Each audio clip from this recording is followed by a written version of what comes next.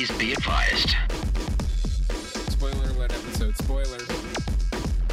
Please be advised. Spoiler alert! Spoiler alert! Spoiler alert. Spoiler alert.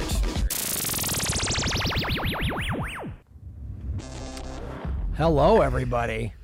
Welcome. Welcome. To the Spider-Man spoiler alert episode 58. 58 spoiler. Damn. That's a lot. That is a lot of spoiler eps. 377 regular episodes? That's a lot. Yeah, then just 58 spoilers. You guys must be old. We are. Yeah, We are. We're each kinda. coming up on 80. Yeah. We've been doing this show since the 20s.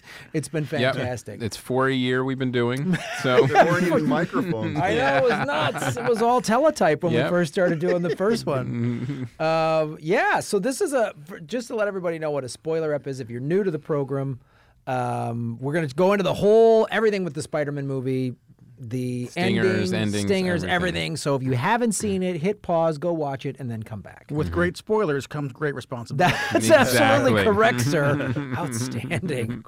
Spider-Man reference right out of the gate, folks.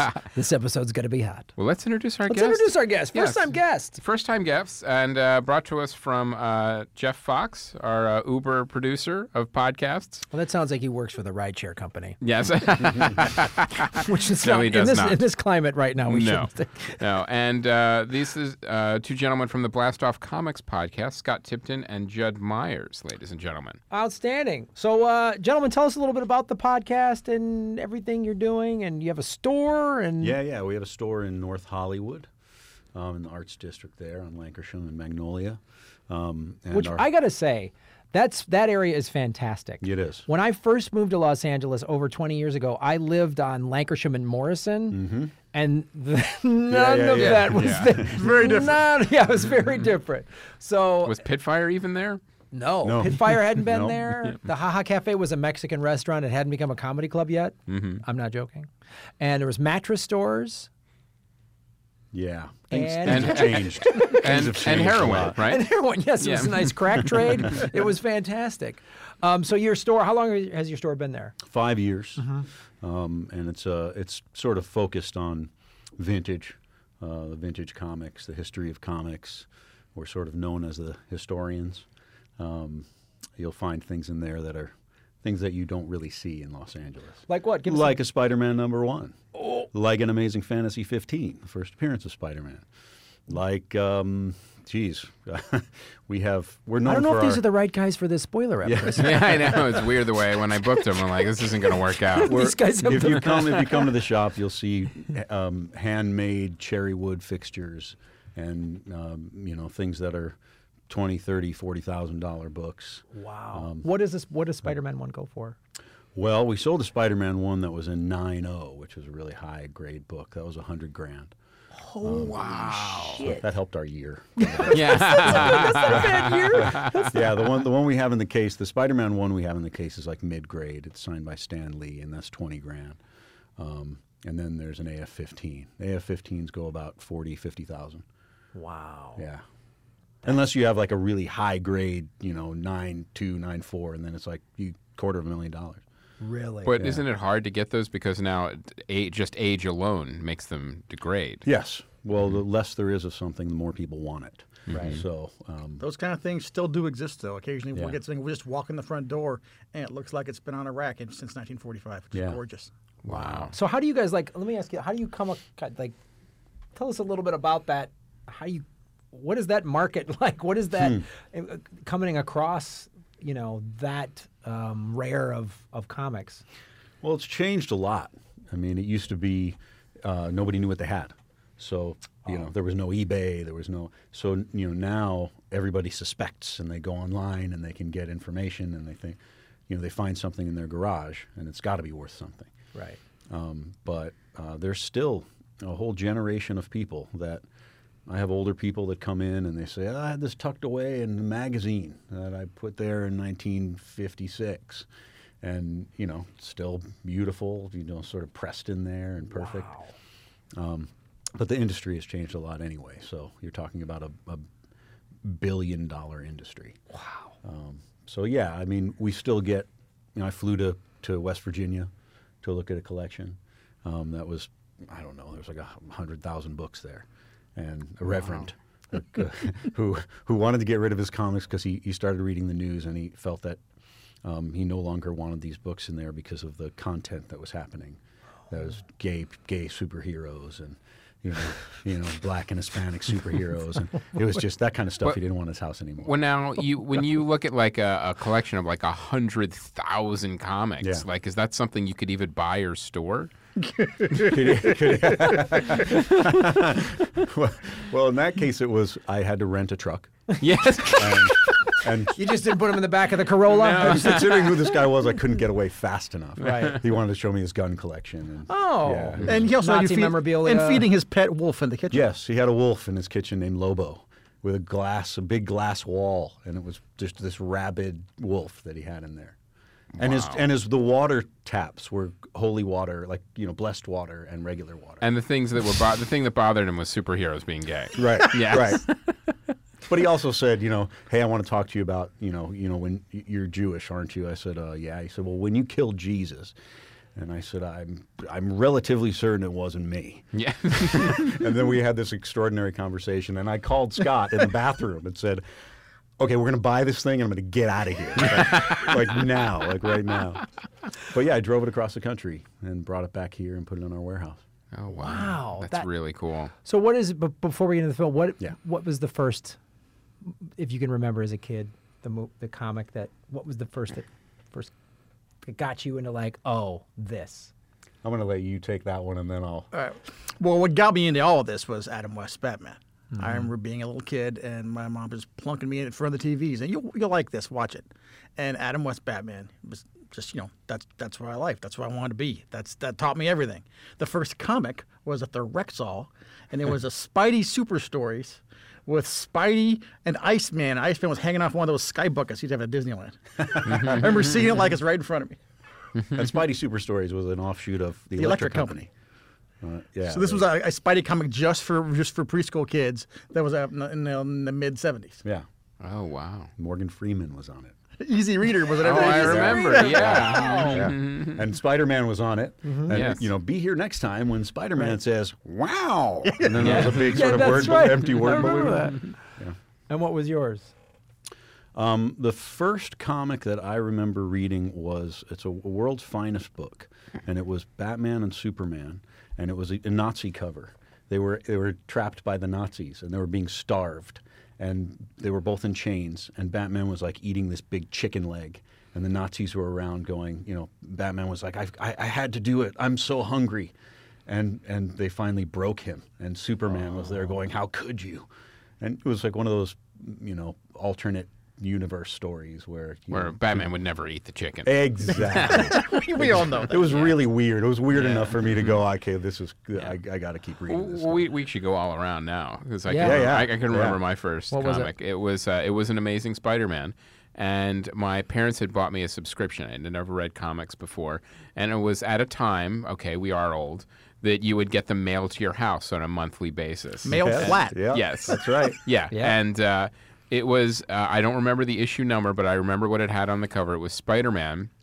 It was the Rocket Racer. And then it was a guy in a giant wheel. The big Yeah. wheel. The big wheel. Yep. And they were all together in this one episode. And it was, they were all chasing each other. And the big wheel was on the cover. And that was my first comic book. And Spider-Man has always been my favorite superhero. So every time a Spider-Man movie comes out, I get excited, with the exception of the last two Andrew Garfield ones, which made me angry.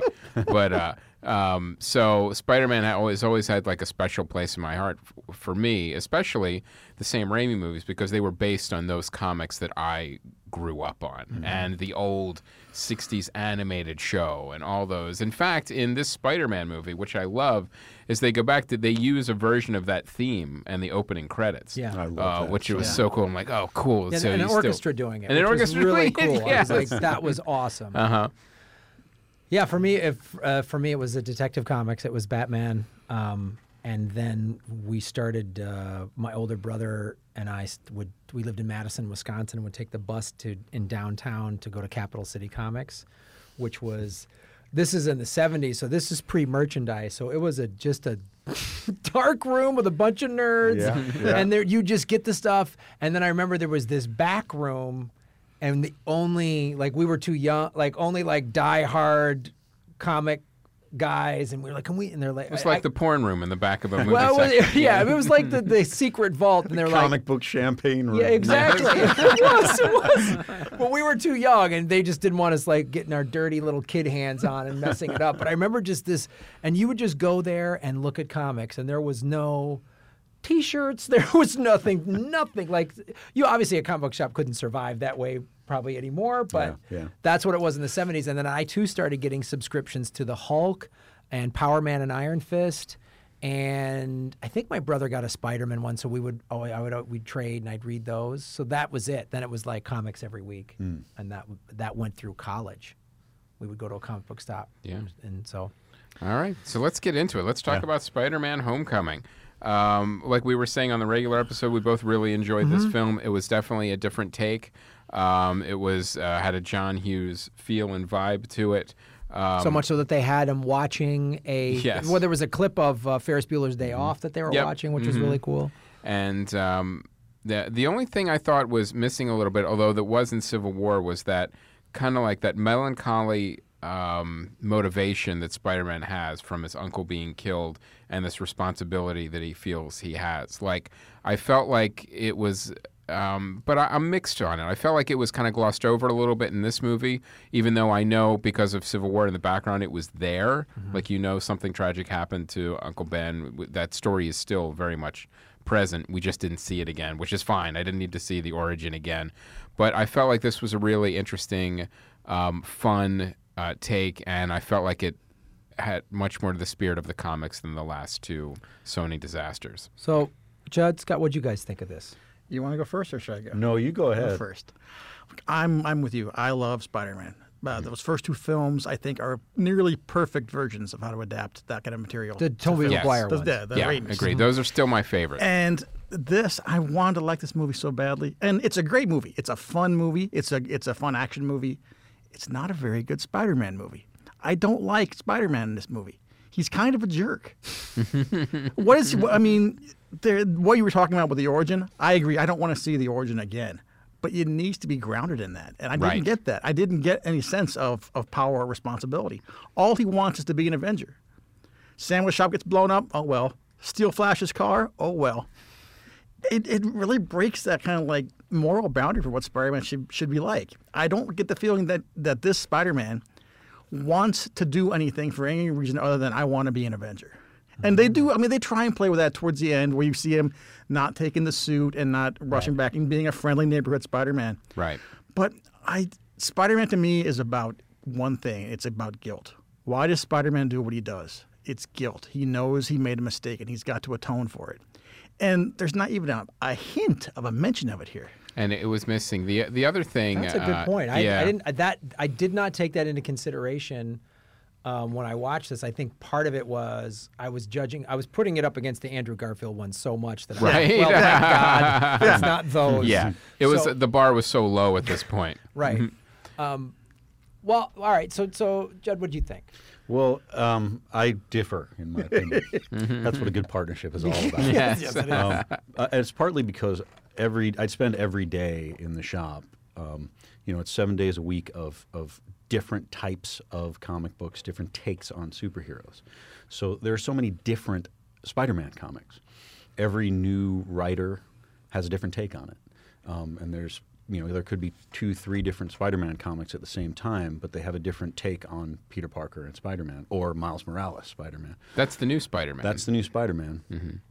But that's sort of Ultimate Spider-Man. Now, what's his origin, just to kind of fill in our fans that don't necessarily know that there is another Spider-Man? Yeah. Well, Miles Morales was in the Ultimate Universe. He's a half black, half Hispanic kid who's in school. He's not necessarily a kid that wants to be Spider-Man. Spider-Man exists in the Ultimate Universe. Peter Parker exists in the Ultimate Universe. He's really smart, and he just wants to finish school and do well. And he finds himself continually getting sort of wrapped up in every time something bad happens. He ends up getting wrapped up in it, and of course ends up being in a situation where he also gets bitten. He also gets the powers of Spider-Man, but is reluctant doesn't want to do it at all. So it's a different origin story. Totally different origin story until in the Ultimate Universe, Peter Parker dies. Peter Parker is killed in the Ultimate Universe. And someone has to take up the mantle. And for a while, Miles Morales is like, I don't want to be that guy. I don't want to do it. I have my friends, I have school, and I want to go to college. And of course, the more bad things happen, the more he feels like he has a responsibility to do something. So then in the film, when Donald Glover's character, Aaron Davis, mentions he has a nephew, Yes. that you thought that was... That's Miles Morales. it's Oh, is Miles that, it Morales. is, yeah. Yeah, and you were... Aaron Davis... Is that one of the things you liked about the film? Absolutely. Right. Aaron Davis is the Prowler. Like, that's who his character is, the Prowler, and his nephew in the Ultimate Universe is Miles Morales. And really, he was just Michael Keaton's henchman in the film. Like, you're like, oh, that's Donald Glover, but he's got kind of a he's minor... looking to buy arms, right? Yeah. He's kind of a Prowler has always been a kind of like an outsider. He's a guy who sort of just likes to do his thing and steal his stuff and get away with it. But in the Ultimate Universe, he's more of a guy that walks the line. He's almost like, is he a hero? Is he a villain? Right. You know, you don't know. But He's the guy that gets his hand webbed to the car, right? yes. Yeah. I got ice cream in here. Yeah. Which is a great line. Yeah. But I guess my point is this: in comics, you have, and I think Marvel movies are doing a great job of this. Every movie has a different writer, director, vision, and they all have a different feel, a different vibe. In the comics, it's the same. You know, Brian Bendis writes Ultimate Spider-Man, but Dan Slott writes Amazing Spider-Man, and it's a completely different book with a different art style and everything like that. And I just sort of looked at this movie as a, hey, this is an altered version of what Spider-Man can be. And they took elements from all different sort of places. I went with my daughter. She's 15, and I see everything through her lens.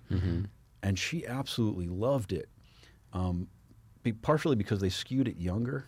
He's a sophomore. sure. Right. I didn't have any sort of responsibility as a sophomore in high school. I didn't really think about that at all. This went more towards Ant-Man, this movie. Yeah, I think so. As far as like skewing a little bit younger. I mean, you have younger characters, you have a younger story, you have a much lower body count than some of the other Marvel movies. That's true. So I saw it with my kids too. They're 12 and 9, and they both loved it. And one of the things too that I think also we were talking about in the previous episode is that we just have such a love for the Sam Raimi movies because that's, like we said with the Spider-Man, we grow up with reading in the comics. Like, one of the things that I thought was missing, not just that responsibility part from this movie, was that one of the hooks of Spider-Man when he was first created was that he was a superhero with real life problems. Like, there was never enough money. There was always something problem. Like the way that Sam Raimi beautifully presented him as like an empty seat at like Mary Jane's theatrical production. Spider-Man always got in the way of his life, and he could never reconcile them. So that was one of the things, like, I think kind of was touched on and hinted on in this movie, but I would have liked to have seen a little bit more of that, where the sacrifice had to be made. Look, I have to be Spider-Man, and I'm losing these things along the way, and I can't have them. Sometimes you have to be steady, even if it means losing the thing you love the most. That Aunt May thing that she says to him in Spider-Man 2, that just cracks me emotionally. And I want a bit more of that emotional weight in this one for Spider-Man, because to me it's so much of a morality tale. I thought that was going to happen either in the elevator scene, where all his classmates are in the elevator, or the boat, where I thought someone was going to die, and it was going to be that sort of element of, okay, this is real. Now, what did you guys think of like Iron Man being the mentor? Like as you know, sometimes the way that Spider-Man is presented, like Nick Fury has been a mentor, like in comics and in the animated series and things like that. I thought Iron Man was like a really good choice. Like, I thought this actually worked. Like, I liked seeing Iron Man as the mentor and him being supervised, and also because Iron Man, the way Robert Downey Jr. plays him, is such kind of an egotistical tick. Like, to play against this young, bright-eyed kid, I thought was really interesting. Well, here's what I want to say, and I want going into all of everyone's bringing up real excellent points here. Some of them I hadn't considered, but I think why the heavy morality plays that I do like, especially the first one, the Tobey Maguire one, was really serious. I mean, in terms of, there's obviously had the fun Spider-Man quippy stuff, but that was a real that pathos of I killed my uncle. Why I felt it didn't. it didn't bother me that it wasn't in this one was because, well, first of all, Judd, like you, I feel like I like seeing, I just wanted to see a completely different take because that was the thing about the Garfield ones. They were just doing sort of, they were just rehashing the origin story. I don't need to see that. And they got all the DNA wrong. Muddying it up. They got all the DNA But not wrong of really the changing it. character. Not really changing it. And so I loved how, why I love the Marvel Universe is the Marvel Universe. You know who else loves the Marvel Universe now? Sony. Sony. Yeah, they're big fans of it. Yeah, because they basically made the movie for Sony. This was Yeah. all, lawyers fighting it out in back rooms for many, many months. They figured this out. Yeah. I also think we're going to see a change. They're skewing everything younger, and certainly I don't think this movie was made for us. I think it was made for a younger crowd that really, really loved it, and parents with their kids who love that their kids love it. And what I think we'll see in the future is, these younger characters taking over as, Robert Downey Jr. gets old and can't walk anymore. Right. And Spider-Man will change. That's Marvel Phase 8. Right. Yes. Well, he'll will become change. like Stan Lee. He'll be the guy yelling out of the window. Making an appearance Yeah, in everyone. exactly. But Spider-Man will start to change and learn and grow up. I think they were maybe thinking a bit further than just we have to do that right here in this movie. Right. I think it's a great point because I think the 2002, we were all 15 years younger, so it was skewed kind of for us that grew up in the 70s and 80s reading these comics, having this very specific vision and idea. And Watching the cartoon on UHF. Right. The idea, we all had a very specific identity with Spider-Man. And the Sam Raimi films are very much college Peter Parker, which is what we grew up with and what I still think of, even though he shouldn't logically be in college at this point. Right. Right. But to my mind, he's still at ESU. That's what Yeah. Peter Parker is. But like Tobey Maguire was something like 28 or 29 years old when he was in the first one. Yeah. Right. This kid is 21. His actual age is 21. Yeah, so he he was looks younger. 19. And he was playing a 15-year-old. We're playing at 15, but he's a young-looking 21, and so Right. when he was 19 years old when they were shooting him in Civil War, Right. and that's the other thing that why I liked it and didn't. I was just sort of looking at the Maguire one. It's just like you say, just like it's just a separate comic book series. It's a separate artist. It's a separate writer. Right. It's a separate thing, because I loved how they introduced this kid in Civil War. And the fighting and how he fought in Civil War and was doing the Spider-Man thing with the quips, because I'm a punk kid saying and they did. You're absolutely right. They skewed this for 15-year-olds and high school kids And younger. and the demographic and having the whole. We talked about this in the regular episode. The thing in the Sam Raimi ones, the high school kids were just the sort of two-dimensional jock bully, Right. cute girl. And this was like, these were fully fleshed out high school kids. The bully wasn't a physical bully. He was just a rich kid that was kind of a A dick wealthy, smug character. yeah, that was jealous that Peter Parker was smarter than him and was trying to undermine him as Right. best he could. Right. And it's such smart marketing, too, because, like, when I go, it's 4 tickets. It's me, my wife, and 2 kids. Right. So it's the kind of thing where, that cracks that family code of, like, well, if we make a movie that the whole family can go see, we're not getting 1 or 2 tickets. We're guaranteed 2 to 4. Sure. And by the way, I want to say, as much as I have my reservations, Tom Holland is fantastic. Yeah. He's a great Spider-Man. Yeah, yeah. he is. Now, let's talk about Michael Keaton for a moment, too. I thought, I'll tell you, it's watching him.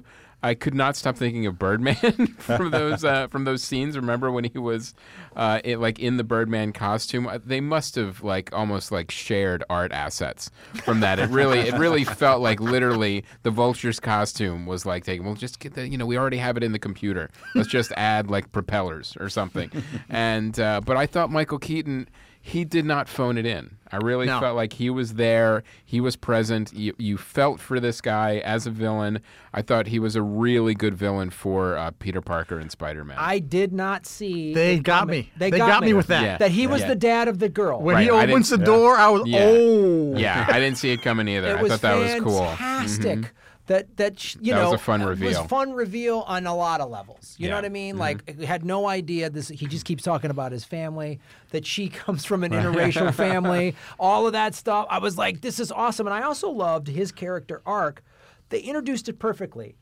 He's just a a contract guy working for the city, the beginning of the movie. Right. I got the cleanup contract. You know, there's these glowing rocks. I don't give a shit. The city paid me to do this. And then I bought trucks for it. And then Tyne Daly walks in and says, "You're done." "Done." And he's like, "What?" And they realize it's Stark who's behind it. Yeah. So he's just like, "All right." And then tries to go under the radar, but hires morons who fuck it up. Like, I mean, I Yeah. thought that whole storyline was great. He was a very believable bad It made guy. sense. Yeah. And it works well with everything about the Vulture character, who's always just been kind of like a thief first and foremost, and a scrounger, but tied it in so well with the Marvel Studios universe, and in a way that goes back to all the way back to Avengers, and it all makes sense. Yeah. Yeah. And that's excellent too, because now the Stinger, he's in jail, right? Right. And then that criminal comes up and says, "Who's Spider-Man?" And he's like, "I don't know." Yeah. He won't give up, and it's probably because he wants to protect his daughter. I don't know, but that was such Or a it's great. because he wants to kill himself. He wants to kill himself. Yeah. Exactly. So he's like, Now, was that an Easter egg? The guy that came up to him, he had a scorpion. Yeah, head? that's Mac Gargan. Gargan. That's the Scorpion. That's what I thought. I thought so. I thought that was yeah. He gets turned into the scorpion. I love for that sure. we had Yeah. 3 or 4 copies in the store. Spider-Man 20, the first appearance of Scorpion. Mm-hmm. Pretty expensive book. We had 3 or 4 copies in the store. All gone now. As soon as the Really? movie came out, people were like, just Mac showing, Gargan. "Hey, do you happen to have a copy of Spider-Man 20?" I was going to ask that. Like, when a movie like this comes out, does it drive specific comic sales? Absolutely. For vintage, for definitely. First Absolutely. appearances, significant costume changes, significant historical events for that character, for sure. so who is the Scorpion character? Anyone who doesn't know is listening. In the comics, and this is the kind of thing that Marvel Studios is tricky about now, because they're determined not to use J. Jonah Jameson, for good or bad. But for right now, so many of Spidey's villains are tied into Jameson. Right. Jameson hired this low-rent detective named Mac Gargan to be a guinea pig to become a superhero villain to go attack Spider-Man, and that guy was the Scorpion. Right. Well, there's some trivia, too, that we just pulled up, too. J.K. Simmons had expressed interest in returning to the role They of should J. totally Jonah do it. Jameson. However, once he was cast as Commissioner Gordon in Justice League, all discussions of this happening ceased. But Goddamn DC. and also it makes you wonder, if really Hollywood, there's not 2 actors that could, you have to have the same person. J. Jonah I'd love to Jameson see as him back Simmons in is so Commissioner good, Gordon. though. He's so great. He was the perfect J. Jonah Jameson. And the Justice League trailer looks awful. Yeah, I was Yeah. going to say, it's going to be a little while before Peter Parker becomes a professional photographer in the city. And by then, the Justice League films might have tanked. And then he Right. could just come on over. Yeah. I'm all for And from what that. I've seen in the trailer, Yeah. his Commissioner Gordon is all mustache. So they can find somebody else to play that role. There's Who will wear time. the staff? Yeah. I could CG in a mustache on something. But yeah, so that's traditionally been the Scorpion's backstory. Is he was Jameson's hired thug, who then, as a result, is stuck in that Scorpion suit, and then comes back every few years to attack J. Jonah Jameson out of revenge. Yeah. Oh, Because he can't get out of the suit, but he Yeah. has a tail. Yes, which Spidey rips off every couple of years, and he gets Right. reattached. Right? So then let's go into the ending of. All right, he's finally going to get brought into The Avengers. the Avengers, and this is the thing. And Peter Parker thinks it's another test, kind of. But I mean, I don't know. That's the thing that was sort of. And the I also feel, question. I think the intention of the film and the filmmakers was that after this adventure that he has gone on now, he's kind of learned his place and where he's supposed to be in basically the MCU and his life, and that's to be a ground level superhero and not be an Avenger, which is something that he thought he wanted, and he realized it. So he decides to kind of stay as the quote friendly neighborhood Spider-Man. I don't think, and I think that it was a great moment when he said, "Well, this was a test, right?" And Robert Downey Jr. Yeah, sure, yeah, it was a test. And no, there was a whole room full of reporters. Right, and then he has to propose to Piper or Right. Pepper. That was Pepper Potts. That Yeah. was going to be So Piper. I've been watching too much Orange Is the New Black. yeah. So I really felt like it was an interesting choice and it made sense for the character, but we never really saw how he got there from the adventure to not wanting to be an Avenger, because it's like, well, you could do a lot of good as an Avenger too. What made you want to kind of stay at the street? Now, I want to get your opinion on this. What do you think, character-wise, made him make that decision to stay as a street-level superhero and turn down the Avengers? You want to go first? No, you go ahead. Oh, yeah. I mean, I'm interested. You guys to are- hear it. We hadn't talked about it yet. Yeah. I'm like really I was going to interested say, you in guys this. are very polite. Always letting the other one go first. well, see, that was one of the problems I had with the film is I didn't think they made that correlation strongly enough. I didn't Okay. understand either why he would want to do it. We don't have a sacrifice point where he lost somebody or something that's important to him that makes him realize he should be focusing on what matters, his neighborhood, his friends, his people. They kind of get to that by the danger came to his school through the close call with the vulture. But it didn't feel like it sold that well to me. I didn't feel like they made the point. Did you? Well, I asked my daughter because I asked her. Like, I usually ask her lots of questions afterwards. After Man of Steel, I had a lot of questions. Why did this movie get made? Yeah, right. Please tell me you didn't like this. Are you okay? Yeah, you're all right. But this was I asked her about that, and her response was, "I love high school. High school's the greatest time. I love all my friends. He lost his girlfriend. You know, he'd have to give up. He'd have to give up his best friend. He would have to give up, being with his aunt. She was like, I would do the same thing. Her choice was about like, okay, he's giving up his childhood. It wasn't about, here's responsibility You have a very insightful daughter. Yes, I do. You can come to the store and see. It's the first time she's working. Oh, wow. This summer really? she's working in the shop. Her first job. Nice. But it's interesting seeing it from a young person's perspective who is in high school right now and imagines having powers and imagines being a superhero. Sure. As we all did But her choice and do. would be to stay in school and have her childhood before she gives it up. And I asked her, if you had the choice, what would you do? And she said, I would choose to be a kid first and do whatever I could, but I wouldn't want to leave the planet and leave everything behind until I grew up a little bit. Wow, that's fantastic. And that point of view explains it a lot in terms of the choice that they made. To us old men. To us old men, right, who were just like, high school sucked. Like, you should, like, Yeah, that's great. She enjoyed high school, and good for Jesus, where's this high school? But no, it's a really valuable thing. You go, wow, that is, maybe, I don't know. I'm trying to think when I was, I don't know, high school was, I liked playing high school football, but a lot of high school sucked. I really didn't like it at all. So I probably would have liked, I'm out of here. I can be on a spaceship and fight crime. I'm out. Right. But it does make sense, though, because maybe they didn't need to explain it enough or more, which is that it was sort of already explained. It is important to him to be with his friends and to be on the science team and stuff like that. And and he was sort of I guess he was like, I want to be in the Stark. I want to, and then kind of saw what it is like and went, yeah, maybe I should just, grab guys that are snatching bikes. Yeah. Like maybe this is a little too, holy shit, like look what happened. I went after this guy kind of when I was told I shouldn't. And look what happened. Now my girlfriend, she has to find out, I pushed her dad and now he's going to jail. She's moving to Oregon. She doesn't like me. I don't know. I could see that of like, cause he isn't a rebel in the sense of, he isn't the, I hate everyone teenager, Peter Parker. He's the, I want to be accepted. I want to be liked. Right. And so that, and and always from the origin is like he's the ostracized character too. He's always the one that doesn't fit in high school, and he's bullied and doesn't get the girl. Right, doesn't get the girl, and he's unable to because of his other life.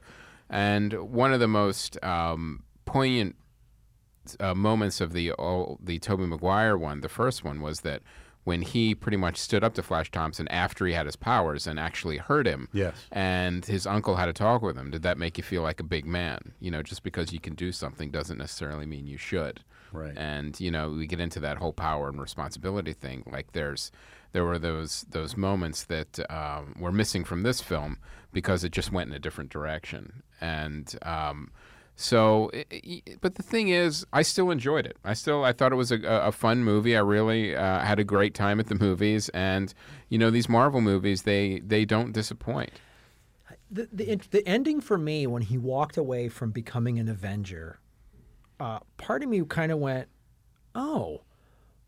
Afterwards, I thought about it. I went, well, this is the one Marvel character in the movie universe who's just going to be fighting street crime?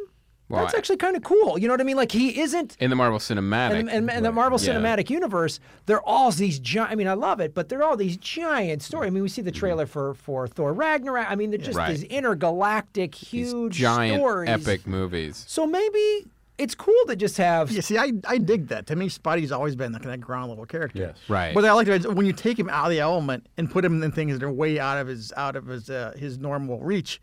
He can succeed and he's great at it, but he doesn't like it. He's so nervous about it. And so I think to me that works fine. And it also it counterbalances too in a good way. Like you have the street level heroes on Netflix. You have those 3 series and then the one bad one.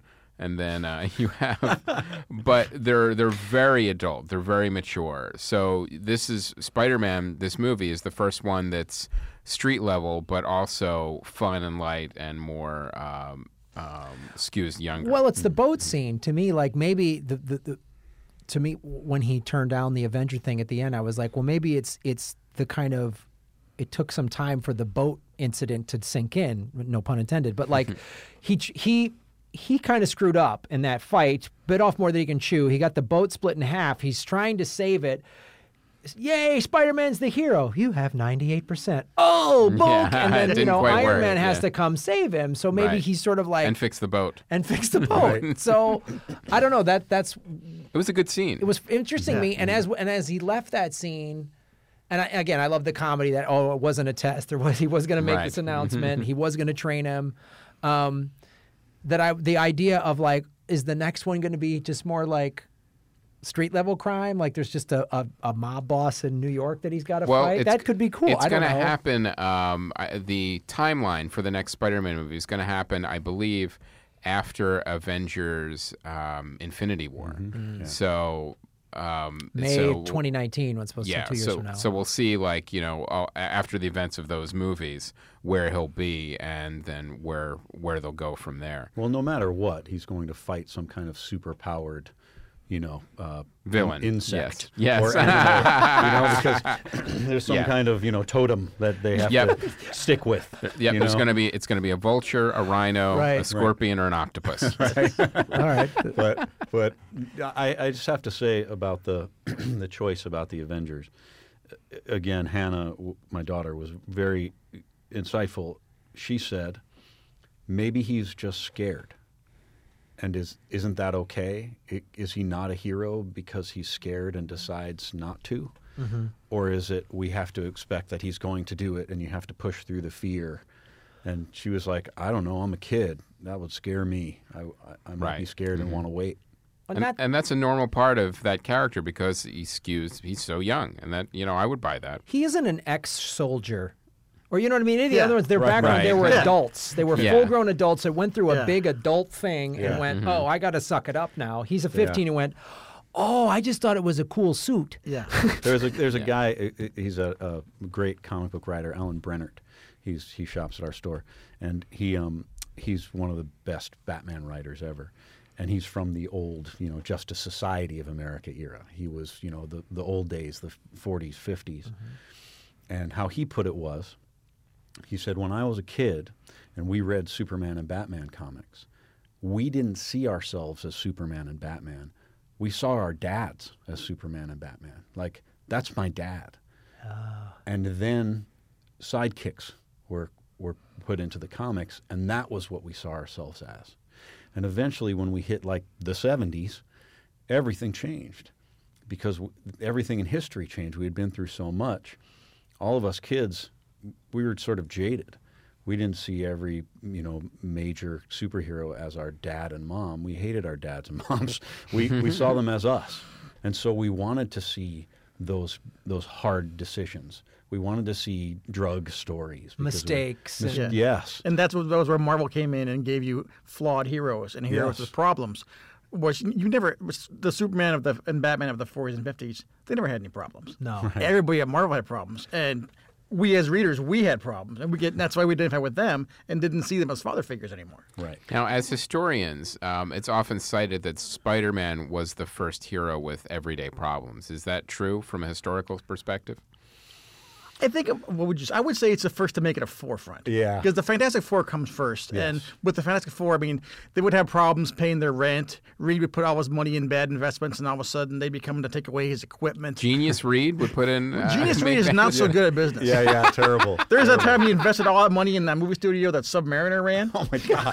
That happened, by the way. This sounds like a reality Wow. TV show.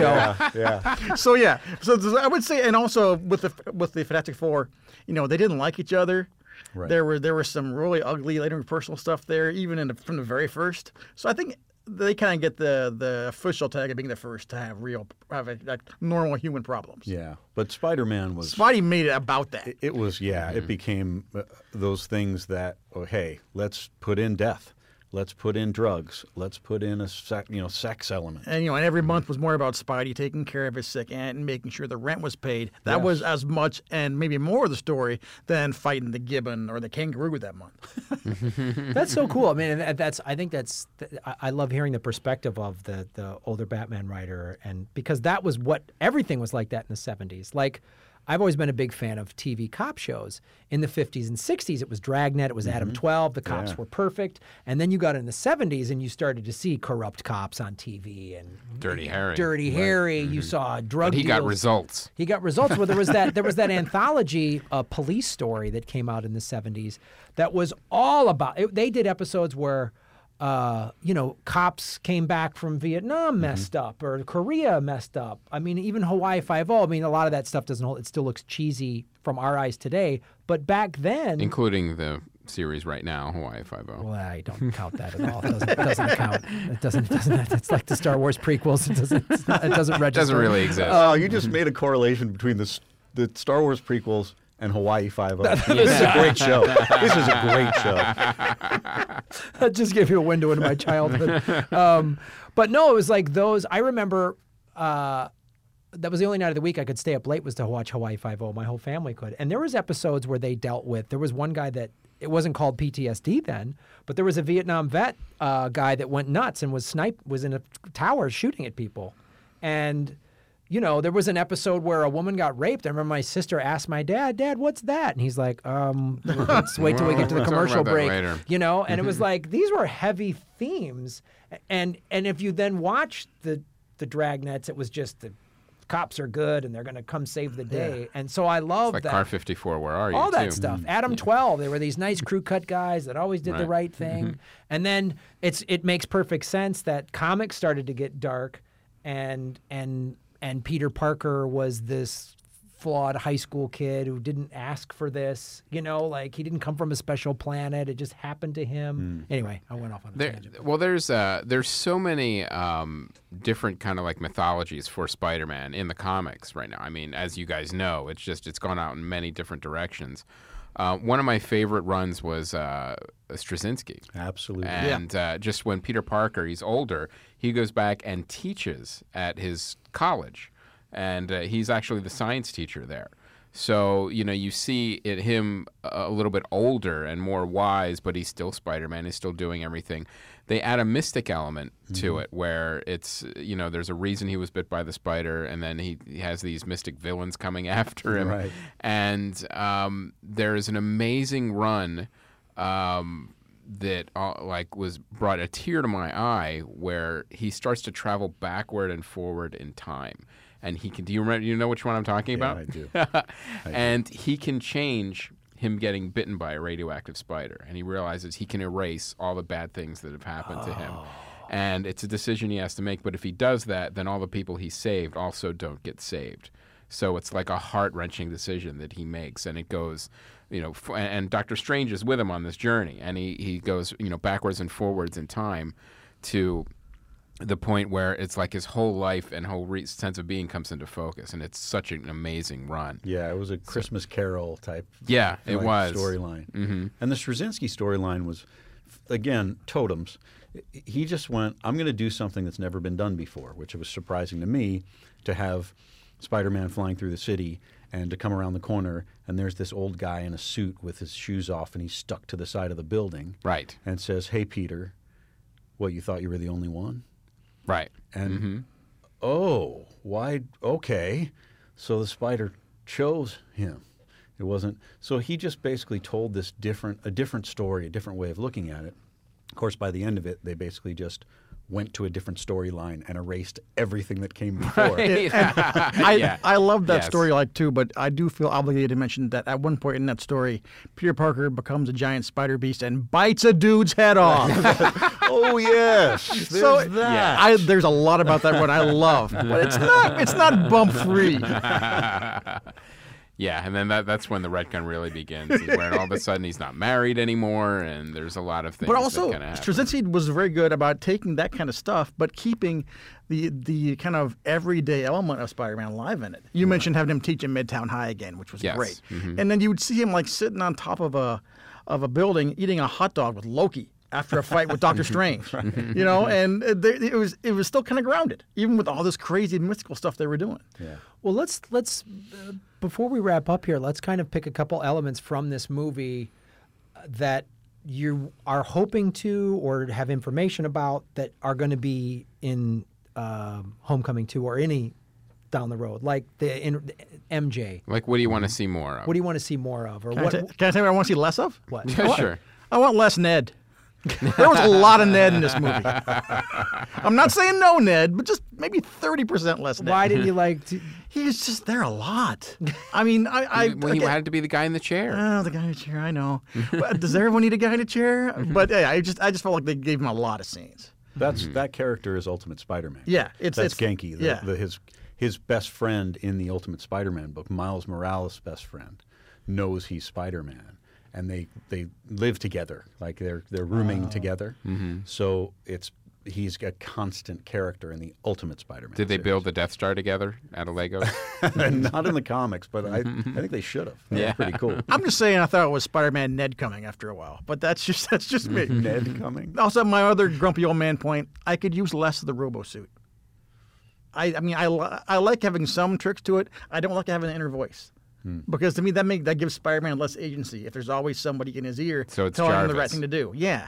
Yeah, it But is wait a very, minute, very isn't Iron the Man. voice Jennifer Connelly? Jennifer Connelly. Yes, Yeah, Jennifer yeah. I Connelly. can't. Huh? Well, you know what? I don't even need to see her to be in love with her. So I'm okay with her. I'm really okay with her. And she's married to Paul Bettany, who is voiced the Iron Man suit computer Played Jarvis. Jarvis. Yeah. Right. Now, what did you guys think of the MJ reveal?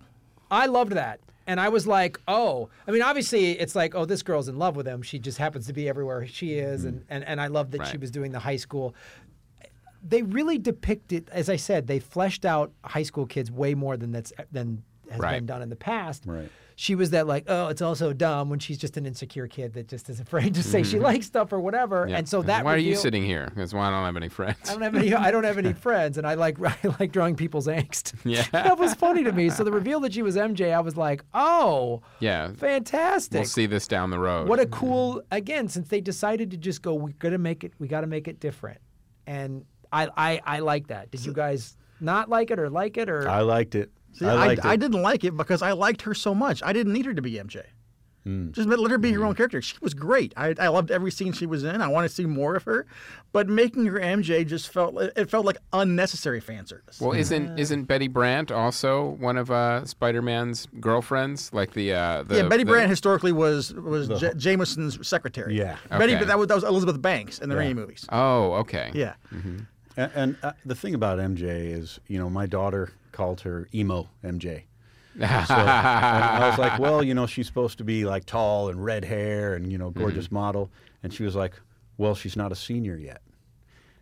Everybody grows up. And the emo girls, guys don't like them when you start high school, but in senior year, they become really interesting. If there's anything that's I how would it- say to my nephews that are all like 14 years old, I'd say be nice to the nerd girl. Yeah. Because when she gets in her 20s, she's going to be fantastic. Well, look what happened to us.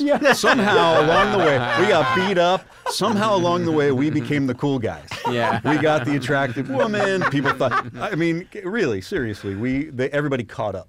Right. Well, they to, cast Zendaya in it, so she's like a beautiful actress. And also, Model it or was whatever. kind of stunt casting because she's got this huge following from all the Disney shows Yeah. that she's Right. been on. And she So- was great. She was really good. For at it. the small amount of screen time she had. She makes the most every second, and then when she's on a scene, you can't take your eyes off her. Yeah. Yeah. Right. Mhm. And they did a good job of making her look sort of quirky, cute, Yeah. Right, awkward, not exactly. stunning, beautiful, but just sort of like Adorkable. adorkable. So, closing thoughts on Spider-Man? I think it's a great start to something new that they can build on. They have to skew young. And I think if you go in without the expectation of the Sam Raimi movies and that was so grounded in what the comics were, if anything, I think it will get a lot of people reading the comics that wouldn't normally read them, that might come in looking for a little bit more of that fun aspect, that sort of poppy Ferris Bueller type feel Right. to it. For me, And it's where's a good exciting. shop in the valley they could come by and do that? Ah, yes. That's- Blastoff yeah, Comics. Where could they do that? That's Blastoff such Comics. a great question. And you can find more information on blastoffcomics.com. There you go. Perfect. We have new content on our site almost every day. Every day. We have columnists, guest columnists, comic book writers, film screenwriters who come on and write. We have a different theme every single month, and then they come on and write about that theme. And obviously a heck of a lot of extraordinary golden, silver, bronze age. Now, let's product. say I don't live anywhere near North Hollywood. Could I shop online at your store? Absolutely, yeah. There we have a really great shop section of our website, and expect history. It's not come on here and buy the latest trade paperback that just came out. Right. It's not come onto the site and get the new Avengers comic that just came out last week. Anybody can get that anywhere. You come onto our site, you get, I think I want an Avengers comic from 1972. And certainly you can get one that's really expensive, but what we have on the site is, I just want one for $15. And I just want to read it. I just want to get it. That's what you get on the site. And it's kind of what the store is about. And certainly the podcast is about. The Blastoff podcast. It's history. We have Yeah, the site is also the home of Comics 101, which is a column I've been writing about the history of comics for about 15 years now. I started over at Kevin Smith's site over at Movie Poop Shoot, and then I did it at my own site for years, and now I brought it over to Blastoff. So every week there is a historical piece from me about comics, and we transferred that over to the podcast. Oh, that's Right. great. So That's with the awesome. So it's a wealth of knowledge Yeah. you guys can. I also do a segment called Retails, and that is because this is my third shop and 15, 16 years of ownership. And what I do is I do stories that are human interest stories, the stories that I have heard and seen from the people in my shop over the years, sort of their stories. And it's just been a really cool, cathartic experience of telling the stories of the people who shop in my store. Oh, cool. That's awesome.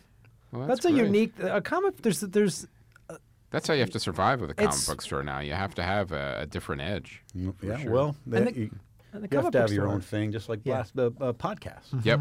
You know? A comic book shop is probably one of the more unique stores you can go into, and they all have a similarity to them, obviously for the obvious, but then they also each have their own unique vibe. When I travel a lot. I'm always like, and I see a comic, I want to go in there because I want to just see what this store's It'll have a different unique vibe. vibe. How does that DNA adapt to that environment? Yeah, Right, I yeah. really want to see it, and like, Wonder what their rent is. Yeah. yeah. So it's Yeah. really that's why there's such a unique thing, and because nobody, well, for the most part, what it seems to me, the majority of comic book, you have to love. You're not just like, well, do I sell iPhones or do I sell? Most people are like, I want to own a comic book shop because I love this medium and I have a passion for it, and I've had it since I was 6 or whatever. Right. And that's the thing that I want to feel that lifelong passion on these walls when I go into a comic book store because it's so different than Well, just you need to come to ours because you're looking at our shop is basically looking at our brains. Yeah, that's true. But also we go on the idea, the philosophy that yes, I love the product. I've been in love with it since I was 8 years old. I've been working in stores since I was 12. You know, in New York, here in California, in London for 5 years, working in stores. I love the product, but really I do it because I love the people. It's my community. It's my tribe. I love people that read comics, and I could replace the comics any day of the week. But it's the comic store has always been the community place that's safe for people like us who have a common vocabulary that we can't find just anywhere. And do you record the podcast at the store? Sometimes. Yeah. Sometimes. We you know, we're open 7 days a week, so sometimes it's difficult. But like, I just had an interview with Thundercat, the musician Thundercat, and I couldn't get the studio in time, and we had to do it in the store. So we did it at like 8 or 9 in the morning before, you know, when it was still quiet in the neighborhood. And he was at what's it called, the music festival. Coachella. Bonnaroo. He was on the main stage at Coachella, and he was, you know, had written something for Michael McDonald, and they were doing this story. And he came all the way, did the interview in the store, in the comic store, and then a car showed up, and he got in the car and went back to Coachella to do his next. Oh, that's pretty great. impressive. It was super cool. And then, like last month, we went down to San Diego to the IDW offices to interview Chris Ryle, their chief creative officer. Yeah. So we basically do the podcast wherever we need to. Well, I just got back from France. I was in Paris So to interview Alejandro Jodorowsky. Nice. So that was a very interesting journey. will we see you guys at Comic-Con next week? I'll be there. I believe you'll be manning the store. I actually make more money in the store during Comic-Con than going to the show itself. And I'll be there. I'll be there at IDW's booth signing my new Star Trek book, which you can get at Blastoff, by the way. Yeah. My new Star Trek series is Star Trek: The Next Generation, Mirror Broken. It's the mirror universe versions of Picard and Riker and Data, which had never been told before. So issues cool. 1 and 2 of that are out right now. So I'll be there signing that at Comic-Con. And Oh, my that's at girlfriend's a huge. IDW? She's a Next Gen fan. She would Okay. love that. Now, isn't there a Next Gen Aliens crossover? Well, Okay, I'm going to lean back for a second. here. I got this book called Star Next Generation Mirror Broken. That's fantastic, right? Yeah. Ask me about that again in a year. Yeah. Sounds good. We'll see you guys down at Comic-Con. You heard it here first. No, you did. You heard nothing here first. It's just between us. Yes. Got it. Got it. Well, that's our show, you guys. Thank you so Yeah, much. This that was was awesome. fantastic. Thanks for having Fun, us. Really fun. We're definitely going to come by the store for sure. Yes, yes. BlastoffComics.com is the site. Yeah, that's right. Also, Facebook, Twitter, Instagram, we're everywhere. Okay. Yeah. All right. Scott Tipton, Jud Meyers, thank you for being on Spider-Man Spoiler Ep number 58. This isn't the 58th Spider-Man Spoiler Ep. It's deceiving. Feels that way. Our titles are always a little messy. Yes. Always a little messy. And they will continue to Good. be so. Thank God. Well, thank you so much. Thank you to everybody here at ATC, Aaron Brungart for running the knobs. And thanks to the Patreon subscribers. Yes. We're doing these spoiler eps because you guys got us to that first goal. Yep. So we're doing 2 spoiler eps a month. So it'll be this one, and then the next one we'll do will be War of the Planet of the Apes. Yes. So listen to that. And of course, patreon.com/comedyfilmnerds. And like us and subscribe to us on all the other various places. And if you're new, if you just stumbled, Welcome. if you're welcome. And the regular episode we do is every week, and it goes over the movies that just came out. So that's all on iTunes, same place wherever you got this that you're listening Yes. to. You can get the regular ones. It'll be in the same place. In the same place. Comedy Film Nerds. My name is Graham Elwood. And I'm Chris Mancini. And as always, remember, Han shot first. ask me again in a year.